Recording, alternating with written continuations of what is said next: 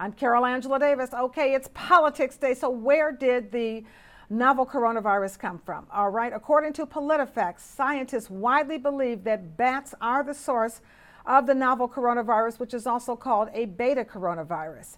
Now, it is complicated, however. The CDC says COVID-19 is a beta coronavirus, just like Middle East Respiratory Syndrome or MERS, and just like severe acute respiratory syndrome or SARS. And guess what? Every single one of them has their origin in bats. I never did like bats. Specifically, it's called the horseshoe bat, okay? It is common in southern and central China. It's called a zoonotic virus because it jumps from animals to humans. It spreads from animals to humans. But even though beta coronaviruses originate in bats, they can jump to another species before infecting humans. And in this case, there is a possible link between COVID-19 and pangolins, which is a mammal covered in scales. But scientists say they are still not sure that this is how we got the virus because there is no evidence that eating meat was part of the equation. That brings me to our sleigh word execrable for bad and unpleasant, extremely bad and unpleasant, which is what this is. It is an execrable situation, but we got to stay on top of it. Now, what else do we know about COVID-19? We know the first actual case of the coronavirus outbreak was in November in Hubei province, China. On December 31st, we know that China notified the World Health Organization about the outbreak in Wuhan. We know the Wuhan National Biosafety Laboratory is a maximum security biolab that deals with some of the world's most dangerous pathogens. Now, it is housed within the Wuhan Institute of Virology, which, of course, is part of the Chinese Academy of Sciences. I've told you about all this. We've talked about this on past broadcasts, all about that whole organization and how it functions. Now, the Wuhan National Biosafety Laboratory has experimented with human beta coronaviruses in the past.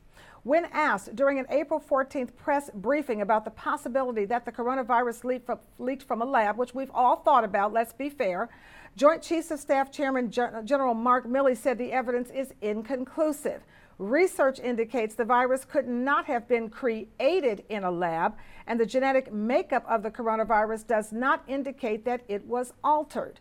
All right, but apparently that does not mean that Chinese researchers were studying the novel coronavirus in a lab and that it somehow spread outside of the lab. China has denied this. But here's the thing.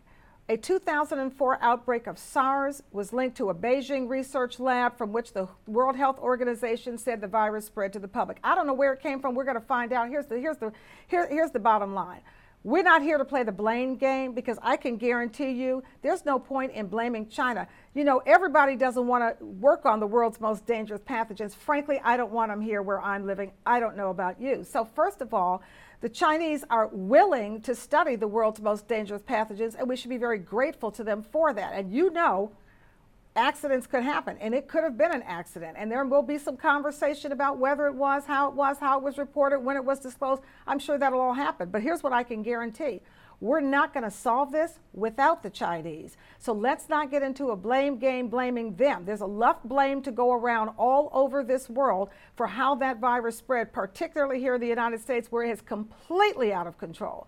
What we have to focus on now is understanding how it happened so we can prevent it from happening again, and working with all of the stakeholders, the Chinese very much included, because they probably know more about it than anyone because they've been studying these beta coronaviruses for so long, so that we can come to some sort of a cure.